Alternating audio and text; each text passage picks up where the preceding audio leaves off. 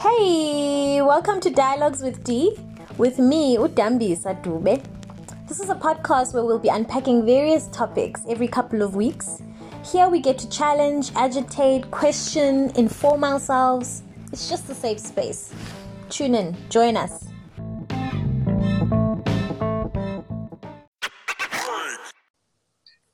Welcome everybody back to Dialogues with D. I hope everybody's well. And this month we're going to be focusing on a very intense topic, I think, but one that's actually quite important to me. Before I dive into the actual topic itself, I have been sharing on the socials that I wanted to come back this year with a bit of a facelift and just a little bit more structure. I know that you guys have shared with me already some ideas, and I'm really excited to have this new structure. And February, we're going to be introducing it with our first guest. So basically how this is going to work in the next coming weeks is that every month we're going to have a overarching thematic focus or area that I unpack with a specific guest or guests throughout the month from various perspectives. At the end of every month, we're going to be having a little bit more of a more light-hearted conversation about whatever topic I unpack that month. And basically to start off this structure, I'm going to start off with the topic of Pan-Africanism. And today I actually have a very special guest with me who's going to be joining me in this conversation. I just want to reiterate, as I always do at the beginning of all my podcasts, that we're not experts in these topics. We're coming here, just sharing our opinions, and this is really just a safe space to do so. So, take what you take from the conversation, and I'd love to engage with you on your opinions, your thoughts on anything that we discussed today. So, Fred, would you like to introduce yourself to the people? Hi, Dee. My name is Frederick Beckley. I'm a Wits graduate. I just graduated my master's in development planning. I'm currently working as a researcher at the Wits School of Governance. I'm not a historian, but this topic for today was one which I find quite interesting, and I'm here to unpack that with you as to why, as the viewers. And thanks for having me, Dee. Really appreciate it. This is a great platform, by the way. Yeah. Thank you so much, and thanks for your time and openness as well. The reason why this particular topic was, for whatever reason, suddenly so important to me, because I'm also not a historian. And to be honest, I don't deem myself as a person who's well learned in any of those kind of topics, and that can sometimes come across a little bit like, I can be very intimidated when I go into spaces like that. But recently I was partaking in a parliamentary program, and we were the first group from the continent. And so I think because this parliamentary program was done by the German government, they wanted to really show us that they're making an effort to unpack topics such as Pan-Africanism and decolonization as the West, as you have it naturally. And so suddenly this topic just became very, very important and very interesting to me. And so naturally it was the first thing I wanted to unpack as the year started. So what is Pan-Africanism? And I really want to define it for anybody who's listening in and is wondering, okay, where's this going? And what does this actually mean? I mean, there's many definitions for it, but I think the one thing that resonates with me quite a bit when I think of Pan-Africanism is this collective aim or collective movement. It's often been a political and a cultural movement across the world. I mean, there's many people who, from particularly the States, there's many activists from that side, and a lot on our own continent, and our forefathers from who founded the African Union as well are very well known for being Pan-Africanists as well. But it's really around the concept of, united we stand, but divided we fall. And that comes across everywhere when you even just Google the word Pan-Africanism, to say we need to unify in order to uplift ourselves and sort of release ourselves from the shackles of colonization. And so, this to me, and I hate to burst anybody's bubble who's listening, but for me, it's so idealistic. When you look at the world currently, or you look at the current state of the continent, it's really hard to feel like we always are united. Often it feels like there's so many things working against us, when we're just looking at colonization and the things that we've had to, as the various countries on the continent, fight against, just in our own individual territories. It becomes really difficult to say, oh, I see you as my neighboring country, and so we are unified in this fight.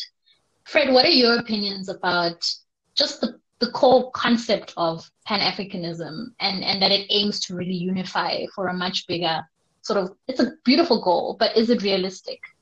Yeah, I must say, it's not to discredit where it comes from and what objectives it has and where the founding fathers had originally intended it for it to go, or the channel they had intended it to go. But for me, it's always like I've always understood it as an evolving term. I don't know if I'm correct Mm, in assuming that, but it doesn't feel like it feels utopian in the sense that mm, it's not necessarily attainable because looking at our current situation, cases in the past decade of xenophobia, for instance, how are we uniting when we're attacking our own neighboring countries? How are we also? I think I also looked at it from in terms of having Ubuntu towards one another. I felt like Pan mm, Africanism to some extent and the whole unifying idea or ideology should link to the concept of Ubuntu. And if we have the current proceedings and political dilemmas in our and cultural dilemmas in our own country, how is that goal even attainable? What are the building blocks to it to begin with? When you consider the current climate with all the socio-technical changes, and all this mm. Western culture that we've adopted in that sense, is that how do we then? I think maybe it starts with a point of identity of who is Pan. As much as we say Pan Africanism is for Black people, which is my understanding of Mm. it, but then how do we then work with Pan Africanism and then work with the Rainbow Nation at the same time? Yeah, that's actually a very interesting point. And also those who did come to the continent because of colonialism are Exactly. now identified as African. And yes, some would say they have every right, having, considering that they've been on the continent for decades. Mm-hmm. It becomes really complicated. My one thing that I always struggle with is, do we even have the tools to be Pan-Africanist? I remember in high school, doing subjects such as history and feeling like there was nothing, not a trace of that kind of history that we were Mm-hmm. taught about. So from a young age, you're not equipped with the knowledge to even know that there's this movement. I mean, a movement is one thing and people buying into the movement is another. But I feel like you need to have the information and the tools to be able to say, oh, okay, this is this is what's going on in the country. This is the history of the continent, outside of my country. Mm-hmm. This is what other people are doing in other parts of the world, not just the continent. I mean, if you look at the movements such as Black Lives Matter, which is mainly originates from America, but in my opinion, I associate it a lot with America. I don't see it as necessarily Uh, a global movement. Just when you look at the attachment to the violence of police, but if you look at that movement in itself, there's a lot of Pan Africanist elements in that as well. that's true. But I feel like it starts and ends somewhere as well. These movements are good for, they're symbolic. They get people on the ground. Um, but then what people get stuck because we are also living in different contexts economically, politically. So do we even have the tools? Where do we start? If we're looking at a different version of Pan-Africanism, because you did allude to maybe it needs to evolve. How do Yes. we how do we start? Um, How do we start? if it were a subjective opinion and outside of all that I know, it would say it has to start with the individual because you as the individual have to adopt the whole ideology and believe that this is something you're going to go with, right? And from Mm, there, you then strategize on how or what will help you attain that goal. But with the whole concept of Pan Africanism, I feel like if we continue to attach it to the idea that we as Black people need to unite, need to foster our own development, that's okay. I'm not against that. But at the end of the day, mm, what are we using or what mechanisms, what channels through the internet or AI are we using to actually equip ourselves to become or to reach this unified idea of Pan Africanism? I'm not sure if I'm on the right track to answer that question, but it's also it would be ignorant of me to say I don't know what tools we have mm, available because there's these various ideas on how we can reinvent, so to speak, or I don't say reinvent, but allow the concept to transition through time, so to speak, in the sense that we mm, can't necessarily still stick to the fact that it's as much as it is for Black people, it is about Black people. But at the end of the day, we need to unify who we are as the human race in essence, which is also a very utopian idea, because we'll always have conflicting ideas and conflicting objectives and dreams, So, in all honesty, it all stems from the individual and whether are you as a person really adopting this concept of Pan-Africanism in your lifestyle, or how you approach your engagement, or how you have an impact on the world. Is it towards attaining this goal so that we can pick up these building blocks along the way? Because sometimes we need to go through things in order to understand what actually got us there, or what could get us there, so that it's a trial and error thing. Because I think the only reason I then said it's a term that needs to transition through time is that looking at, let's say, for instance, philanthropy. Look at philanthropy 5 decades ago. Philanthropy was always about the United States giving to Africa, or the Europeans giving to Africa, donating in terms of finances and grants, etc. But when you look at the past decade, philanthropy has seen its way towards becoming impactful philanthropy rather than just funding, where we just put in finances and then let it go. And then that's it. It needs to find its own way, stand on its feet. Right now, most African philanthropists are helping Africa. So you find more prominent people like Dangote, for instance, who are actually funding systems in Africa through support by providing the capacity more than providing the funds. Yes, the funds are always needed because we're an impoverished country. But at the end of the day, we need the support from within. And that, for me, is the actual Pan-Africanism, is that the people who have the access and resources, because essentially we've been deprived. And that's why the whole concept of Pan-Africanism arose to begin with. So we need to then tackle all these points of deprivation, so to speak, in essence, but not in the same way that it has been done in the past years. It needs to transcend through time. I think that's the idea I have. And that's my starting point with the whole concept, if it is to ever be realized. And we also need to give it the flexibility to adapt to a new time. I think flexibility and adaptability are proving to be some key characteristics, considering the pandemic, for instance, because we don't know what's going to happen next. This year it's a pandemic. Next 2 years it's a natural disaster. Who knows? So we need to then find that flexibility and adaptability within it, because we also can't depend too much on structures, because some of these structures are also failing us. Some of the political structures are really failing us. And we need to then maybe start from the ground in creating social structures where there's, instead of, for instance, the whole concept of a stokvel was someone's idea, and it was a local thing, something that was on the ground. So now why can't we then come up with something else that allows us to empower ourselves, not necessarily financially, but also carrying that knowledge that this is what happened in the past, because it also stems from history. So this is what happened in the past. And this is how we plan on going forward, with various insights and multidisciplinary opinions. I think that's the starting point. Having a sit down or a lokotla of some sort to actually sit down and say, okay, this was the purpose of this, but it has to evolve in some way. It has to keep up with the times, because it's not like a fixed scientific formula that produces water or something like that, for instance. It's a horrible example, but it's not a fixed formula. It should be allowed to change and adopt new principles and objectives and channels and strategies.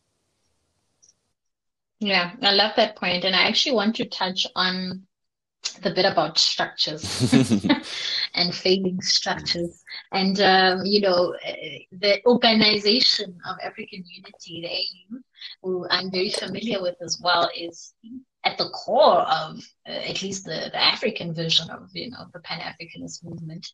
And people nowadays have no idea what the relevance. And when I say people, I mean people are not working in development, people are not politicians, people are not interested in any way in political topics, don't know how that structure relates to them on an individual level at all. And so maybe some would argue maybe they're still stuck in that old version of Pan-Africanism. And I mean, when you look at some of the initial things that motivated them to come together, it was really to cooperate together in order to fight imperialism and colonization. And when you look at the current state of Africa, and obviously this is not to undermine that this is a process. Can be a century-long process so we get where we want to be. You know, what you speak of a more evolved version of whatever Pan-Africanism should look like. That can take a long time. So it's not to say that things are not shifting and moving and changing that maybe we're not seeing on a surface level. But when you look at structures such as these, what kind of role do they have to play? Because you did allude to maybe this needs to happen on an individual level, and that's where it's most impactful. But how can structures, and I do want to focus on the AU because the AU is really at the core of this concept. But maybe you want to touch on other structures on the continent or on the world that you feel like, okay, that maybe could have a place, or maybe it should look like this. What are your opinions on structures like this, and how they could help in this movement? So basically identifying the role of these various private or public structures that would then facilitate the whole realization of Pan-Africanism. Well, now that you mention the AU and the AFDB, African Development Bank, and organizations like the NEPAD as well, these are organizations that should be fostering development in a particular direction. That's my understanding of them, either financially or providing capacity or support in any form or manner.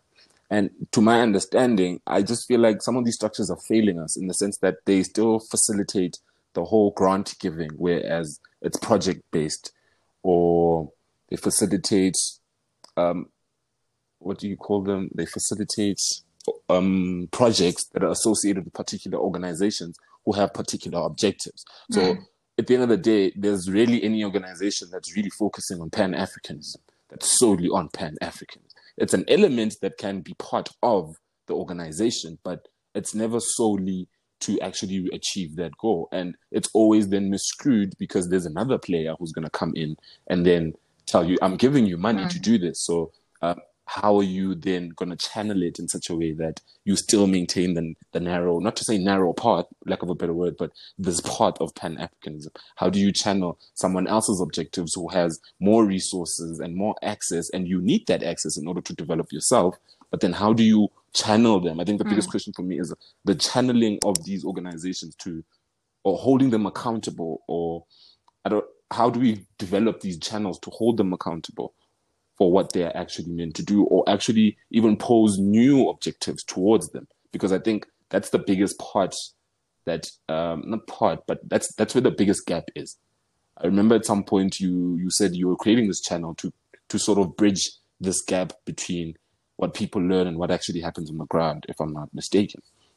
So that gap, who fills that gap of holding these structures and organizations accountable?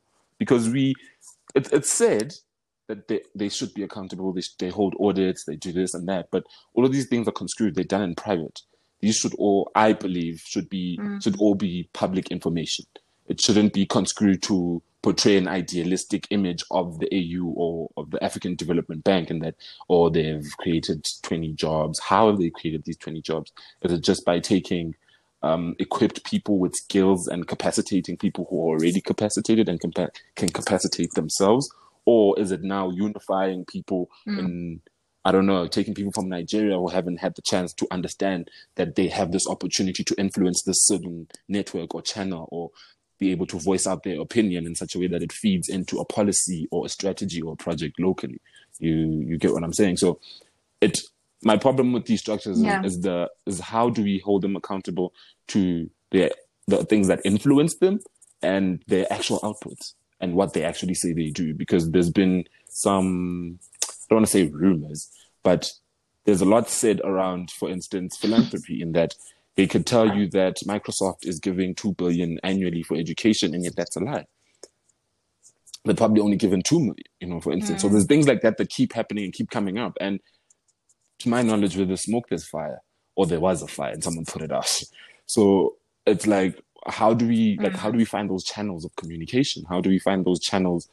Because at the end of the day, it's supposed to be for the people on the ground. It shouldn't be a structure called the AU that probably doesn't even have its headquarters, for instance, in Africa, for example. But yet it's supposed to be for Africans, or most of the people who are part of these boardrooms and making all of these decisions haven't even experienced life on the ground and how it is for Africans. For a Zimbabwean to come to South Africa, or from a South African to go to Nigeria, they don't understand the dynamics on the ground. Some of them. That's always my assumption, because it's always made from an expert point of view sometimes. And yes, we attain all this knowledge through research, through investigation and empirical studies, but are we really in touch with what's going on the ground, considering all the things we're facing in this world? And these channels of participation and communication, are they really there, or only developed when needed? Because I don't think it should be a thing of, if the AU decides to draft a policy on development, or I don't know, or wants to approach the government with new objectives or a bigger plan, or like, for instance, what do you call them? The SDGs, yes. They want to align themselves with SDGs, and this is the direction they want to go. Aren't we as Africans supposed to be consulted about that? Isn't there supposed to be some sort of, I don't want to say, you can't really interview everyone and interrogate everyone, but isn't there a unique channel where we can actually get to the core of what exactly people conceive or perceive as Pan-Africanism, and then how can they play a role to foster what the outcome should be? Because if now we say, what is their role based on the traditional understanding of Pan-Africanism, then we're just repeating the same cycle. It's either going to become a movement that's going to fade away and become a social, cultural movement that's eventually going to fade away, and nothing really happens, almost like fees must fall. We asked for fees to fall, but fees went up instead. So it's like, where are these channels to actually enable or empower them to know what their role is? Because they're coming in with an expert view that this is our role, we're supposed to advise, because we know best, whereas it needs to be more a bottom-up approach, so to speak. What these structures should play, I think they should play a role of creating channels from the bottom to the top, I should say, because it's usually always a top-down approach where they instill whatever expert strategies or plans they have onto the local level, and then people are always astonished about where this comes from, why this, why that. Whereas the core informative tool for them was a survey. And in the survey, as much as you know what the survey is about, you never really get the lived experiences sometimes. Because the lived experiences and expectations and understandings of people are within their own circles. When they are together socializing, when they are brought together to socialize, a survey leaves someone. For instance, this would be one of the ideas, I would say, to actually create those channels of engagement where you have a platform where we can engage, you have a topic, you ask people questions back and forth, so that different ideas come together, and then it's not just one answer from one person, it's one answer but from 17 people. And then that creates a different spectrum now for how you can approach what the problem is, or the direction of what you want to go towards. And I think that is very important for them to play to try and fill that gap, be it using young intellectuals, using AI, using technology, but we need to find these channels for socio-technical change, essentially, because that's what we need in order to get to any other point, because that's where we are now. We're in the era of technology and using technology to better our lives and advance our lives. As much as there's a lot of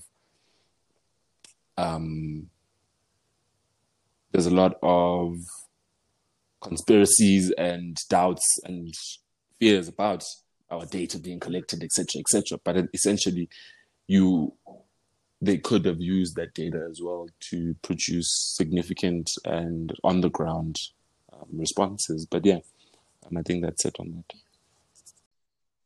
I liked your points. I mean, you raised quite a few really, really, really crucial points, and I like the practicality of some of the things that you mentioned, because I think that's often what's missing, or at least that's what causes the disconnect between a certain structure and people on the ground, and people feeling like, oh, I'm not part of this movement, or there's nothing I can contribute to, the bigger goal, which is let's unify for the ultimate bigger goal for the continent. But I also want to touch on decolonization, and I think that affects some of this and these structures, because often the work that is done in the context of philanthropy or development is coming from the West as some kind of, compensation for colonization and all the damage that it may have done to a specific country or region. So the agenda and the motive to do a lot of this kind of work is not necessarily always being driven from the African perspective or the African reality. Yes, to benefit, we're not going to take it away that this is not beneficial. But, that's sometimes the challenge that I have with, development work or philanthropy done in the name of we are aiming to decolonize. And in decolonizing, we're helping you in your Pan-Africanist movement to be a little bit more unified, to be able to function a little bit more collectively, to be able to recover, for lack of a better word, from the things of the past. And when you take these two concepts, I struggle a little bit to say, okay, does this really, when we look at what we're fighting against, all the powers that come with decolonization and the discourse that happens there, which we won't tap into too much, and you look at the concept around Pan-Africanism, can the two coexist at the same time? Can these two processes happen at the same time, or are they actually against each other in some way? I don't know. I'm just obviously also thinking out loud, but I always try and think, how do these two, I feel like even if we try to move a step forward, we're going to be pulled back because there's also this dependency that is created from the development kind of work, which is done in the name of decolonizing. So we can't really get out, we are still sort of, I don't know, colonized in a way. And there's a whole lot of discourse around that as well, the modern vision of colonization. So what are your thoughts around that when we just look at these two concepts, and do they have a place on this continent, and how do we move forward as African people? The concept of decolonization is always a tricky one for me. It's a very slippery slope in the sense that it's hard to always conceptualize how you decolonize without destroying everything or disrupting everything that already exists, be it in a social structure or economic structure. And I think it's more detrimental when you speak of an economic structure, because most of the things and most of our systems, either in society, in economics or politics, follow a westernized sort of structure or influence.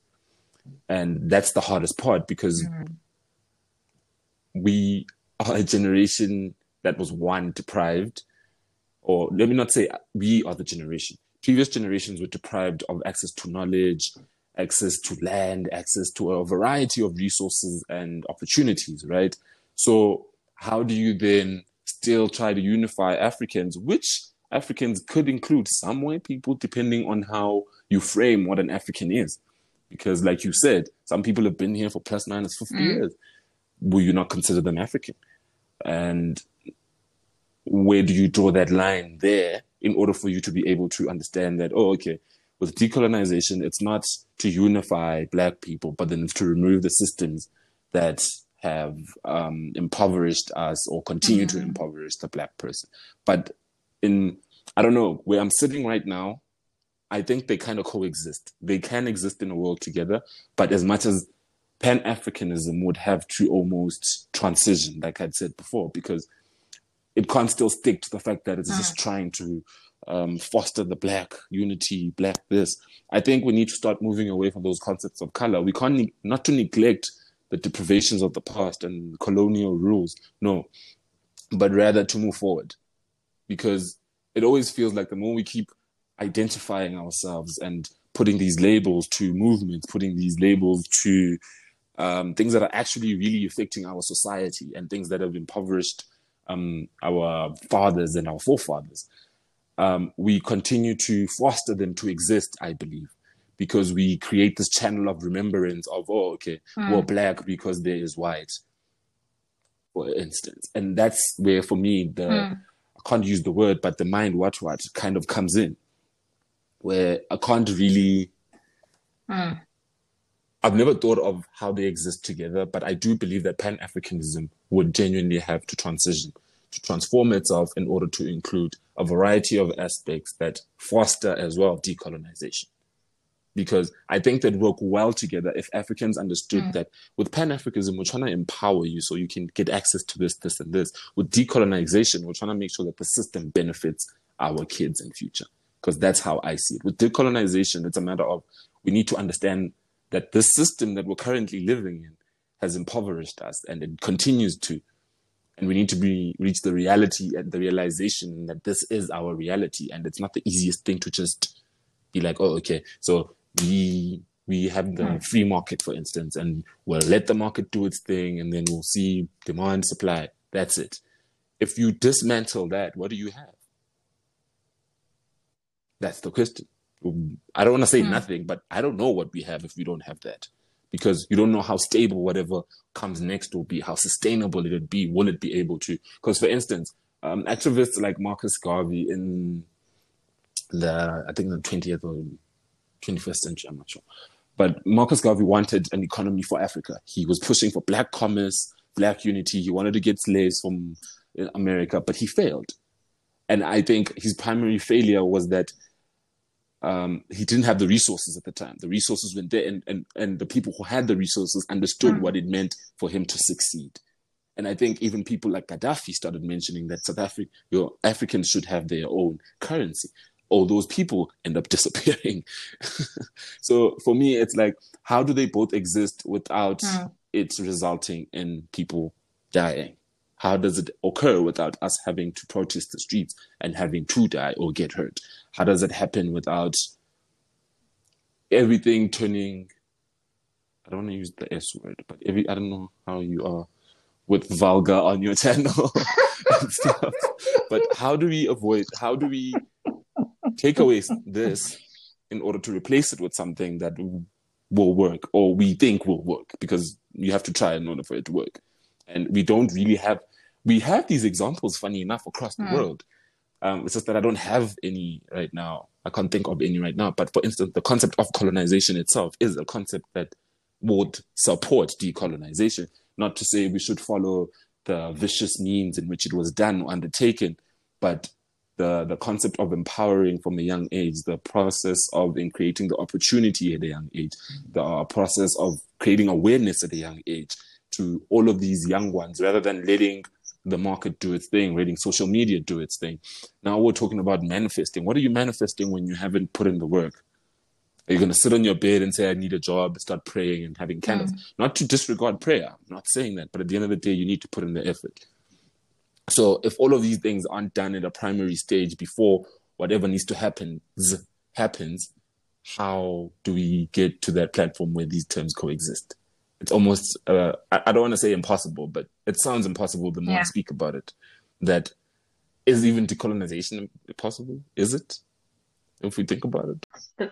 Yeah, $1 million question. You've perfectly, I literally have nothing else to say on the topic, actually. I think to wrap it up at this point is important, because there's a lot of questions which I feel people on an individual level need to also reflect on as well.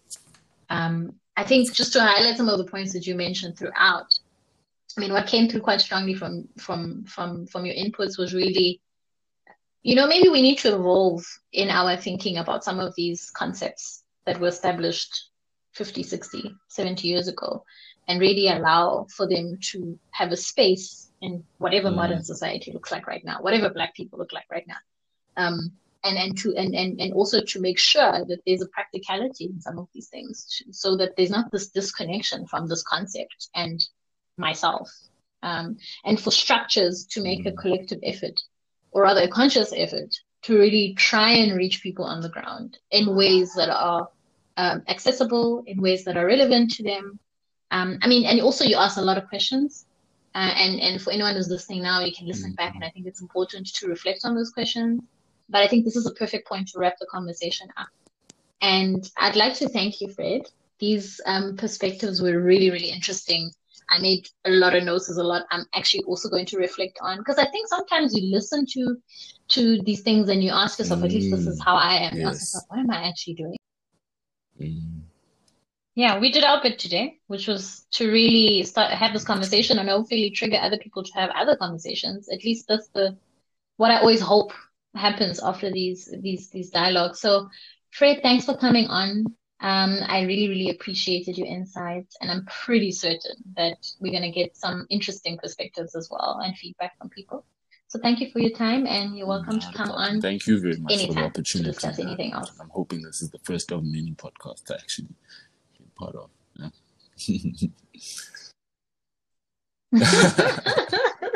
You're We'll hoping to be see. a We'll see. fixture. It's all my pleasure. Thank you. Thank you so much, Fred. Okay.